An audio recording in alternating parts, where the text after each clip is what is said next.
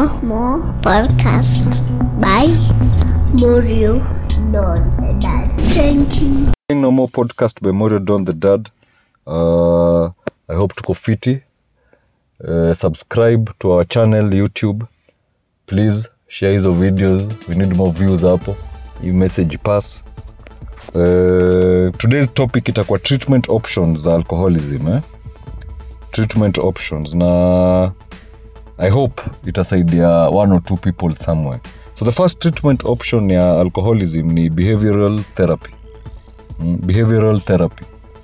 Ni ile unaenda kwa maybe an addiction counselor. Unakaa chini unamwambia specifically shida yako ni gani.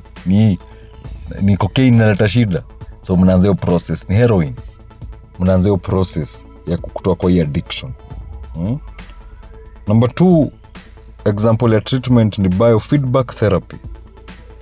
Ini a bit advanced, iko pia Kenya lakini iko more open to developed countries, na huku ni a bit more expensive, so watu wengi wanaweza afford. But biofeedback therapy ni ile wanatumia electromagnets, wana train brain ku function effectively.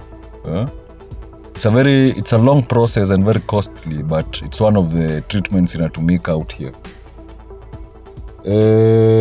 I think another treatment ni idealistic therapy. Hii nilo na focus na mental health ya mse, physical ya mtu, emotional, spiritual health yake venye yuko, all this. But sasa holistically therapy, ama nilisema nini? Nilisema ideologically, lazima nilikosea.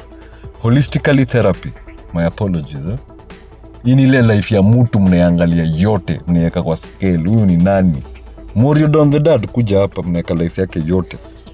So I repeat again, kuna behavioral therapy, kuna biofeedback therapy, na sasa tumeongea holistic therapy. Then there's the family therapy. Hii ni ile ya loved ones wako ana play role yao, anaongeza more ndio wakusaidie na wakutoe from that dark part. It's very effective, but it also demands commitment ya kila mtu. Hakuna mtu anafaa kuachwa nyuma. So family therapy, very important. I think the most common and the most famous what tushasikia ni Alcoholics Anonymous, AA. Hizi ni support group, hizi ni support meeting. Zile mnaekwa accountability. Mna discuss ni nini mna undergo, ni nini mna experience, ni nini mnaweza saidika nayo. And so on.